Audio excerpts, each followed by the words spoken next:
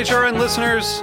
As we celebrate our 15th year, we are deepening our commitment to giving voice to the next generation of food systems storytellers, and we need your help.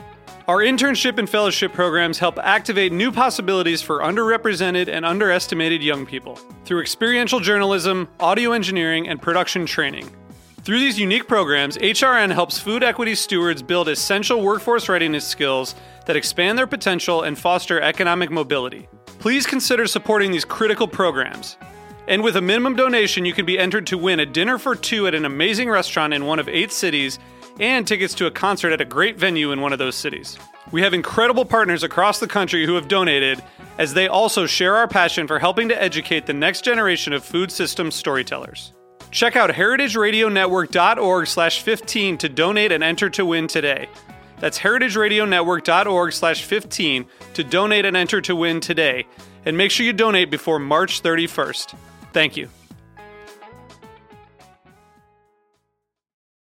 Today's program is brought to you by Thurman Maple Days. Celebrate flowing of sap in the Adirondacks, self-guiding to 7 sites for talks, tours, tastes, and old-fashioned friendliness.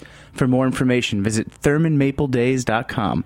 I'm Dave Arnold, host of Cooking Issues. You're listening to Heritage Radio Network, broadcasting live from Bushwick, Brooklyn. If you like this program, visit heritageradionetwork.org for thousands more. So you don't shun the devil with your rock and roll load. Knows that country music's gonna save your soul. The devil runs his groove in them rhythm and blues that sing.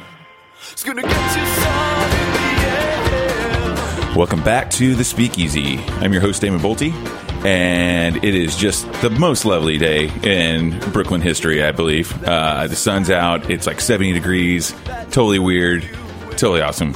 And I'm very happy to have my friend Kat Kinsman, editor-at-large of Tasting Table. Hey, Welcome. Thanks so much for having me. This is fun. I think we brought the weather back from Charleston. You sure with did. us. Yeah, you were just hanging out down in Charleston for the Food and Wine show down there with a bunch of our Heritage Radio people, right? It was so fun to watch them. They had a teepee set up in the middle of this lawn, and we're just interviewing people. It was fun. It was excellent. And French 75's were flowing all over the place. Oh, my God. Hanging out in a teepee, interviewing each other, drinking French 75's. That sounds like a perfect day. Pretty much. I think there should be a teepee everywhere, like with a bar and a radio station in it. I've got one in my soul now, I think. Nice. Maybe we'll have to go get buddy tattoos after this with some teepees. I'm down. So yeah, you were drinking a bunch of French. Oh, so you're very well known for being a pretty hardcore enthusiast of the French 75 cocktail, and you were saying to me before the show that was actually the official drink for this year's Charleston show, right? It was. I was supposed to go down there and judge a competition for them ahead of time, and I ended up snowed in on a runway in Nashville, and I missed the actual judging of it, but I got to reap the benefits of it. The winning one was by the bartender at Fish, but you could pretty much go all over town and get them, and just flowing freely. And I love to spread the gospel of the French 75 because it's an absolutely perfect, simple drink. Great on a day like today. Great in the dead of winter, too. Yeah, and to me, the French 75 is such a cool drink because of the options for tweaking it. Like Phil Ward always says that, it's basically like playing Mr. Potato Head with cocktails, swapping out one ingredient for the other. And it's really cool because, think about the Tom Collins, swapping out the seltzer for champagne, you've got a French 75. But then, changing out the base spirit, the gin, for anything else. Like you were saying before, you had one with mezcal this weekend, and you really like that.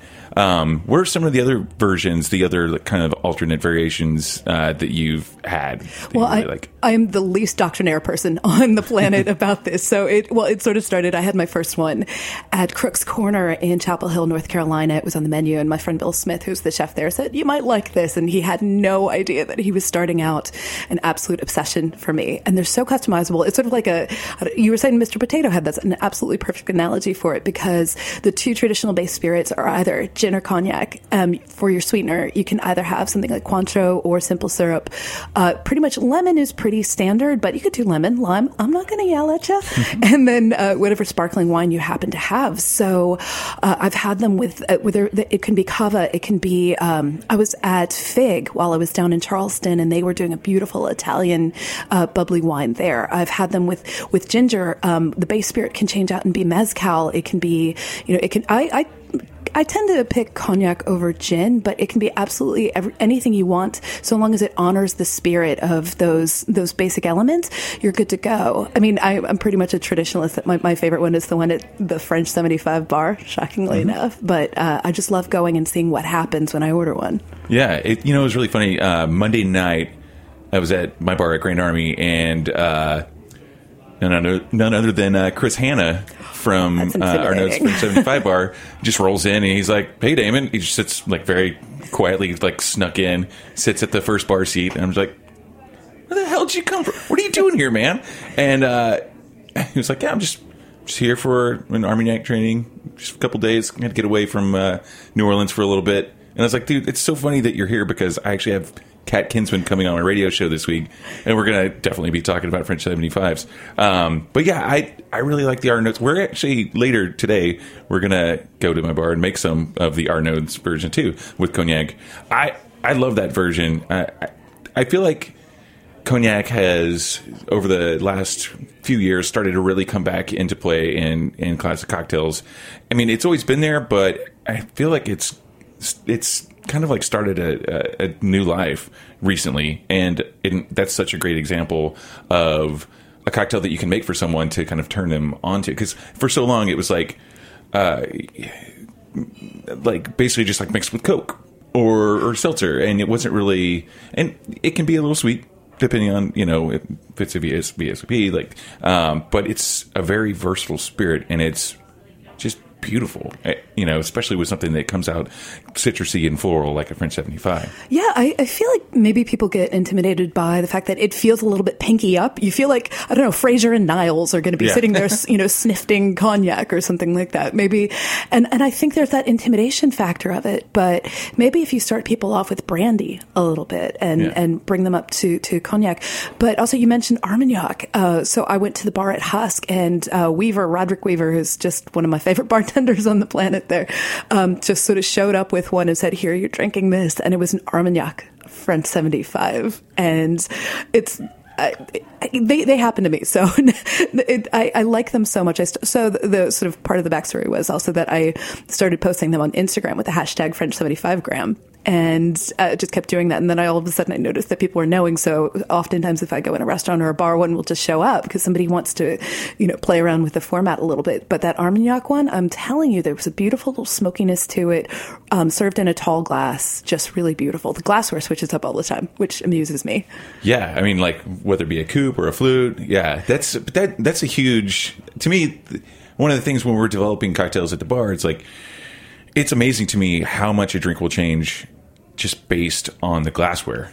Oh, yeah. It's got to be fun. Like, first of all, I think people get in their own way in enjoying cocktails. People are so just precious about it. And I really feel like with this drink, because it's so versatile, I've been able to really sort of up my fun quotient.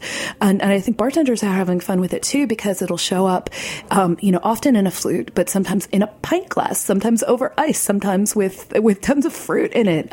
All kinds of variations. Mason jars. I don't think there's a glass I haven't had French 75 in yet. And I welcome every single one of them. The great thing about this is there's no way to make it wrong. I think that you're right. I would have one out of a hollowed out pineapple. That would be delicious. That would be delicious. A pineapple French 75. Are you kidding me? All right. Okay. I think we've invented something new. Right? At the Cecil, they do one with some Thai basil in it and call it a Thai 75, and it's just beautiful. I've had I was at a place in Raleigh and at Garland in Raleigh, and they made a Tahitian 75. And just cool. These little bitty variations are a beautiful thing. Well, it's so cool because you still get the foundation of what the drink is, with all these you should write a book about it. I've wrote an article for Gravy magazine about it, and it's called, I forget, it's called I'll Take My Chances, because people get really nervous about serving them to me because they know I drink so many of them. And in fact, I was at one of my favorite neighborhood restaurants, Thistle Hill Tavern in Park Slope, and the bartender, I think it was somebody who's brand new there and wasn't exactly sure what they're doing. I said, basically, here's what, if somebody doesn't know how to make it, I'll just say, here are the things if you want to try it. And I never sort of push the issue if they seem really confused. I'm like, I'll just have some Prosecco. But he showed up at my table with a pint glass and ice and fruit, and the head bartender came running over and said, sort of really nervously and saying, oh my God, I just noticed who he was making that for, and I'm really sorry. I'm like, no, it was one of the best ones I'd had. Who's going to complain about a pint glass full of French 75? Yeah, if you do that, if you complain about that it's not made correctly, you're just a jerk. That's like a French 750. I think it is. Well, people have started making, and I get tagged in all these French 75 things now. A friend of mine does a sort of a road show kind of thing. He travels around, makes red beans and rice, and he was making a large format French 75 that he was calling a French 7500. Dude, we're actually, one of the drinks that we're going to have later was one that I came up with when I was at Prime Meats, and Max, our old GM and wine director there, who actually just moved back from Charleston. He was down there for a while. I have this one called the 75, which is Spanish for 75. It's tequila, agave, lemon, creme de violette, and bubbles. And he would order Trescientos because he would just slam these things. And I couldn't find... basically, I'd have to make them like a quadruple of this drink. And we couldn't find a vessel big enough, so... he just started drinking them out of French presses because it was the biggest glass that we could find in the bar. That is amazing. I mean, for that kind of volume, I've started just at my own parties at my house making what I call the batter for it. So it's sort of everything but the fizz. Yeah. And I was staying at a hotel in Charleston not so long ago, and I went into my room and they had left 3 jars with the base of it in there. They wanted to do 3 different variations. I think there was one with ginger, and there was another one. It was sort of a pink color to it, and said, take these home and and add your bubbles to it. And you bet your butt that during the blizzard, those came into play. That's awesome. It's a great thing. Yeah, that just made me think. Like Aperol's another good addition to a French 75. You said it had a pink color to it. Like, I feel like Aperol and Campari are just great for that drink. Oh, my gosh. Because, it's a spiritual cousin to the Aperol Spritz, which I love so much. Yeah. Everything's better with bubbles. I know. And you're talking about this large format container for it. I was just thinking, right when we started the show today, how nice it is outside and how I would love to just, be in the park with a giant jar of French 75s. Well, didn't they just decriminalize public drinking? Okay, so let's talk about that for a second. Yeah. I'm not sure if it actually applies to the other boroughs. I think it's just the borough of Manhattan. But would that be? It's all NYPD, so we're gonna have to get a lawyer on the phone and find out, because I think it's you just get a ticket, you won't get arrested now. Is that what it is? I'm pretty sure that's what it is. Oh, well, it's like what they did with pot. It's like a small summons now. I'm gonna find out before I chance it. Yeah, you should do that. I'd rather not pay the ticket. Right. I would rather just pay. I'm not a lawyer. I'm just a French 75 enthusiast. That would be a great roadie, actually. Yeah, well, in New Orleans, you can take one around as a roadie, and that's been one of my favorite things since I started drinking these, is just walking around, stumbling around the streets of New Orleans with one in hand in a go cup. It's a beautiful thing. And it's at Tales of the Cocktail, everyone's just sloppy walking around with French 75s. I've never been able to dare Tales of the Cocktail. I don't love crowds, and it's in July. I'm going to BevCon this year in Charleston, and I'm incredibly excited about that. Nice. I've never been in Charleston. I know that, from what I've heard, it's a great food scene, drink scene, but I've just never been, and it's pretty close to here. I don't know what's kept me from going there, but I hear it's beautiful. Okay, so we're going to get tattoos, and we're going to hop a plane to Charleston, and we're going to publicly drink some French 75s. I think we have a day planned here. It sounds like the perfect day. It does, doesn't it? Why hasn't this happened yet? Yeah, that's, and also the French 75 is a perfect drink for being at Tales of the Cocktail, because, like you said, it's in July, It's so hot, and you just want something refreshing. And there's no amount of those frozen daiquiris that are going to fix that, because they're just loaded with sugar. I mean, it's so much fun to like order like a 44-ounce styrofoam cup of frozen whatever at the daiquiri shacks, but man, you just really regret it. If you can make it through to the end, you're definitely going to regret it. Oh yeah, because we were talking before the show about, you know, sort of what we get hangovers from and what we do and what we don't. And can you imagine? Like, I haven't had a Sazerac hangover, but I know that there's going to be one in my future. I'm going to New Orleans in a couple of weeks. That's not going to be cute. Oh man. I will tell you from experience, it is not cute. How about a brandy milk punch hangover? Oh my God. I don't want to test any of these. But I mean, in moderation, of course, I think that's fine. Yeah. You know, like we were also talking about before the show, I can't really drink cheap champagne, nor would I want to, because I get a pretty bad hangover. Which I'm sure I'm not alone there.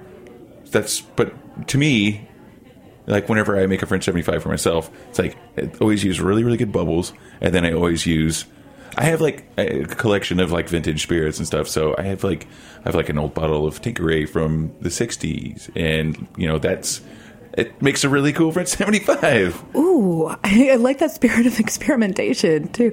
You know, when I make them at home, I tend to grab sort of whatever I have, just because I do want to switch it up all the time. The only bad ones that I've ever had are when they haven't freshly squeezed the lemon. You can really, really tell the difference on that. And if they're using a really sweet bubble in there, then there's just something. I'll still drink it, but I'd say out of the hundreds I must have had, there are only maybe 2 or 3 ever that I've just sort of thought, you know, I'm finishing it just, you know, sort of to finish it, or I pass it around the table, or, you know, something happens. But there really aren't a whole lot of ways to screw it up. You know what? The other trick I do, sometimes I'll put a Luxardo cherry in the bottom of it, because I know the tradition is, you know, a little bit of garnish, like just a little bit of the peel on there. But yeah. I like, that's a really fun way to customize them too. And I've started at Batard, because I go in there all the time and get them. They've started building these lemon peel almost sculptures that are coming out of the glass. That's either shavings that are propped up by toothpicks, or there was one that looked like Cthulhu, like just crawling out of the glass, and I'm never not delighted. I mean, it's a delightful drink, so I totally understand that. Let's take a quick break, and when we get back, we'll continue talking with Kat Kinsman. And today's break music called Third Degree Rug Burns by Taxstar. We will be right back on The Speakeasy.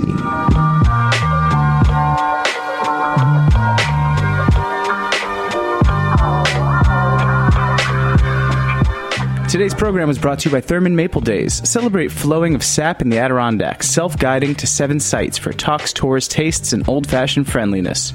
Maple syrup lovers unite. How was maple syrup made 100 years ago? What are the current practices? What are sugar shacks? Visit Thurman County and go on the maple syrup tour of a lifetime for 3 glorious weekends to celebrate the start of spring and the end of cabin fever. ThurmanMapleDays.com has all the information you need. Watch sap being gathered and boiled and see how a certified tree farm makes maximum use of the wood from maple and other trees. Enjoy a whole day of fun activities, demonstrations, sampling, and shopping for delectable goodies. 10 a.m. to 4 p.m. each day. Like pancakes? Of course you like pancakes. Pancake breakfast at Valley Road Maple Farm is available each day, beginning at 9 a.m. and running until 1 p.m., so you won't have to miss a minute of tour time. If you can already taste the maple syrup, visit ThurmanMapleDays.com to find out more. And we're back. You're listening to The Speakeasy on Heritage Radio Network. And in the studio today, we have the lovely Kat Kinsman, editor-at-large for Taste and Table magazine, and French 75 enthusiast. And we were just talking about that cocktail. And, yeah, you asked me during the break what my favorite one that I've had, where it was. And, I mean, I do have to say that at Arnaud's, yeah, it's great. Because it's, I mean, you gotta drink the drink that, the namesake cocktail for the place. But it is very good there. But I also had one there's one that they do from Pegu Club that's essentially a French 75 variation. Like you're saying, like swapping out the lemon for lime. The Old Cuban is actually a rum version with lime, and it's very nice. And in Brooklyn, I'll say Angela Waterhouse at Stone Park, and she also tends bar at Ear Inn. She asks me a vital question. Nobody tends to ask gin or cognac. And usually I'll take whatever I'm given, but she gives me the option, and I always go for a cognac on there. And it's just really fun. But you were saying the French 75 bar, the other part of that is that it's the experience of it, because if you sit down and you start talking with Chris Hanna, if he's there behind the bar, I was there last Easter Sunday, and he happened to be working at 10 in the morning, which I'm thinking, don't you get a day off, man? He will hand you a 4-page essay, an imaginary conversation that he is having about the origin of the French 75, which is greatly disputed. Mashable did a piece last week about French 75s, and they definitively said it was one thing, but it's not. It's so in dispute where these actually came from. Yeah, I mean, well, the way I'd always understood it, it was actually a British drink. And that's why it's typically made with gin.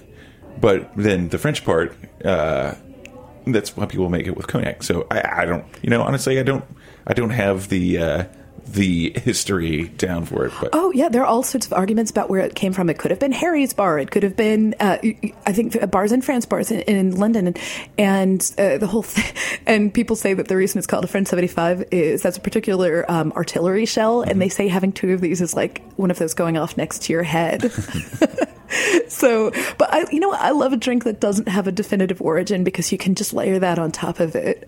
I always say that about like my friends that I have that we can't remember, or we don't really know like how we met. We just know that we're friends. Yes. And we don't remember the place, who introduced us, or how, or what year it was. And that to me is that's a beautiful thing. It just happened. Yeah. And like, you don't even know. It's just one day you're friends all of a sudden. Yeah, this weekend at the Charleston Wine and Food Festival, I found a biscuit in my purse, and I wasn't really sure how it got there, but clearly that was supposed to be in my purse, because I really needed that the next morning after going around town a bit.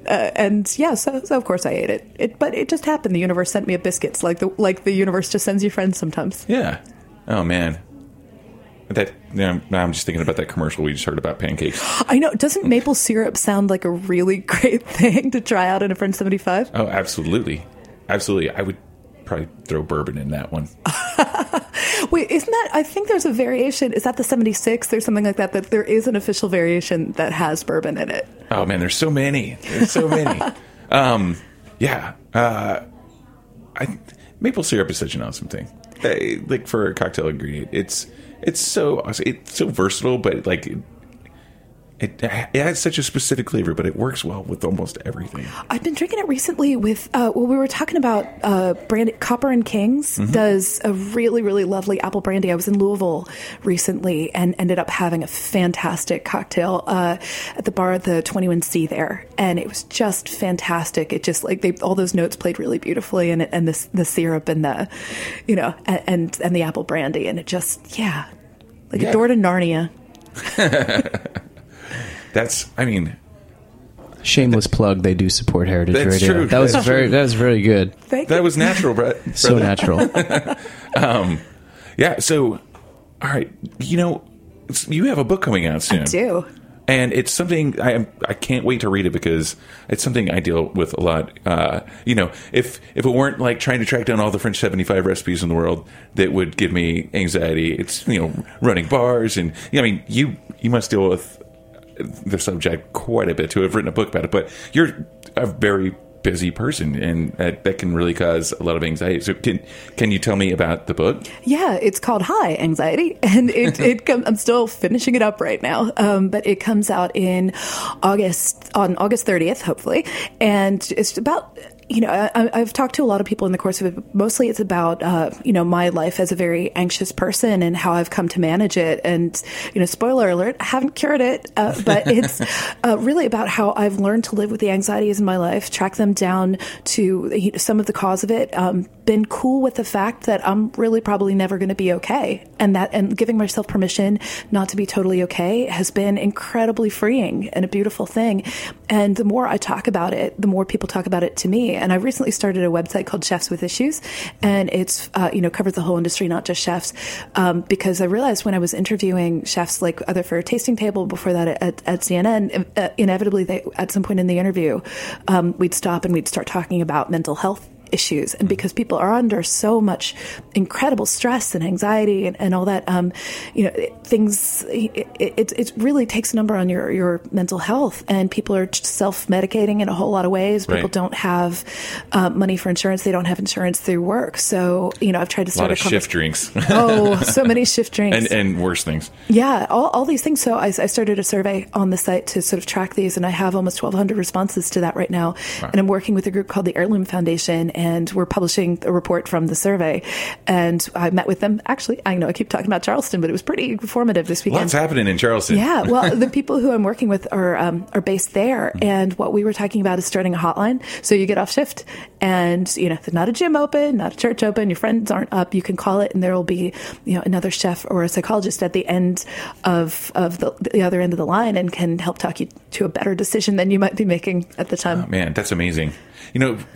Being, I don't know, just a business owner and a bartender, just being a bartender, like, it's, to me, it's, you're always on stage. Yeah. And there's a lot of pressure to perform and keep your cool, and you've got to host, and you've got to be like the captain of the ship, and like, it's really nerve-wracking. I mean, it's also like taking something that, you love doing, and then putting pressure on that in a pretty intense way, and that can really like drive you crazy. Yeah, I can absolutely imagine. And then by the nature of what you do, you're changing the emotional state of your customers for the better, sometimes for the worse, depending on how they happen to be able to handle their drink. And if they're sitting at the bar, they're right in front of you, there's absolutely no escape. Yeah. And some people behave really well and some people don't. And I know the economics of that are funny too. Some people might tip better than others. And, to be able to compartmentalize that, I imagine has to be incredibly difficult, because you might be able to just check that at the door, but also somebody might have been a total jerk to you,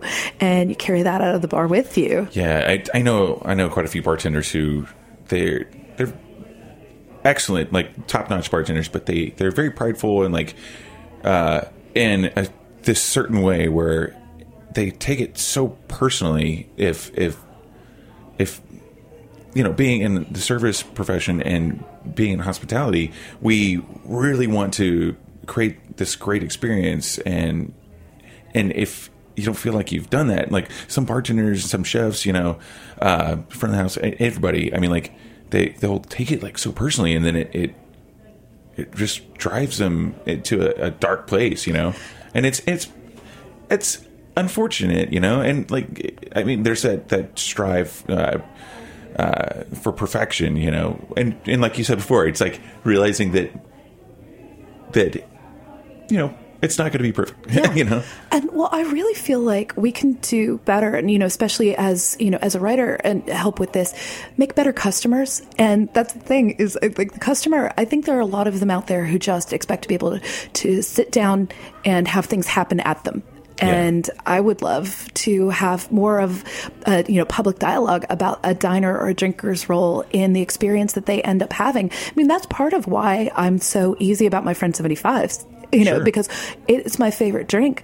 But, this piece that I wrote was about how you're not going to screw it up, because I'm happy to take whatever comes my way. And then if I'm getting another one, then maybe we can have a conversation about like, oh, what did you like about that? What did you not like about that? Mm-hmm. But as a customer, yes, you want what you want and it should be great. But if nobody's going to know your exact tastes. And so if you like something a little bit more, have a conversation with the person who is serving you your drink. Just treat them like a human being, and everybody's going to end up so much happier. And don't go crabbing about them on Yelp afterwards. Do something while you're actually there. Yeah, I mean, that to me, when I go out, when I get the rare opportunity where I'm not working, or maybe it's late, and that's probably another reason why I have anxiety the next day. But I try to be like just a delightful customer. Yes, and I definitely know a lot of my clientele that comes to the bar. They're that kind of person too, and they realize, like, we all should realize that, like, it's not extremely common to be able to go out to these great bars and restaurants and and get to have that experience. A lot of people don't have that, and we do live in we live in kind of a bubble. I Yes, mean, to be this honest, is true. But it's. I think that for the most part, people are becoming better customers. But then there's still that, those people, like I said before, like they'll just kind of like think they'll really change your shift or your day by being kind of unresponsive or just kind of difficult when it's not really necessary. Am I allowed to swear? Oh, fuck yeah. Okay, good. John Currents, I love, from City Grocery in Oxford, Mississippi, said sometimes somebody comes in and you just can't unfuck their day. And you just have to be cool with the fact that, nothing you do is going to make this person happy. And you can't absorb that yourself. It's not your role. I know there's that, great mythology of the bartender as therapist and all that stuff, but the person has to be open. I mean, I think it's, you'll have a better experience if you come in there prepared to have a really great experience. And yeah, I think being a delightful customer is a fantastic art. And there's a website that I've fallen in love with recently called the Restaurant Manifesto. And it's really about breaking down that barrier between the customer and and either the bartender or back of house, and explain some things like why you probably shouldn't just ask, oh, can you fire up some apps? How that's going to screw everything down the line, or why your whole party might need to be there before you're seated. All those kind of things. It really breaks those things down. And I almost wish there was some sort of like diner's handbook that you could get that isn't just about like the best restaurants to go to and all this stuff, but how to be in those. And I know people say, oh, the customer's always right, all that stuff. Well, no, that was Sam Walton said that, and he's run a billion small businesses over the years. Yeah. So, I mean, I think there are a whole lot of great apps out there that, tell you where to go. And I'll put in a plug. Tasting Table has a really great one called Dine, which if you haven't downloaded it, it's really spectacular. And it, you sort of pick the kind of mood of the place and all that. So, there are all those apps that tell you where to go. But I wish there was something that, that told you just how to be. And I just think if you look your server, your bartender in the eye and have a conversation with them and let them read you, and you just exchange human energy, your whole experience is going to be better. Even if your drink wasn't perfect, you're going to remember how you felt there. Yeah. Danny Meyer should do a follow-up to Setting the Table and call it Sitting at the Table.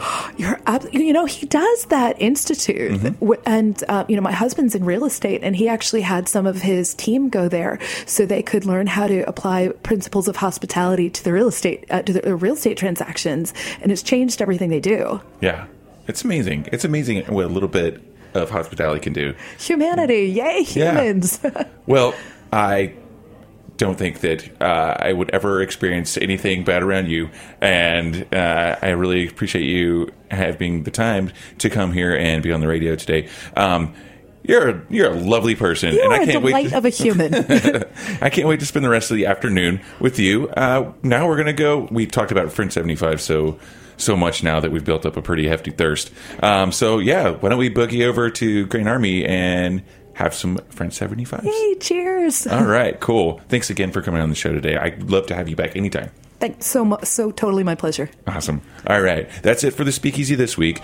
Tune into Heritage Radio Network for so many more awesome shows. Check them all out. All right. We'll see you next week. Cheers. Thanks for listening to this program on heritageradionetwork.org.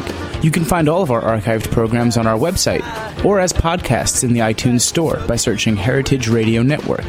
You can like us on Facebook and follow us on Twitter at heritage_radio. You can email us questions at any time at info@heritageradionetwork.org. Heritage Radio Network is a non-profit organization. To donate and become a member, visit our website today. Thanks for listening.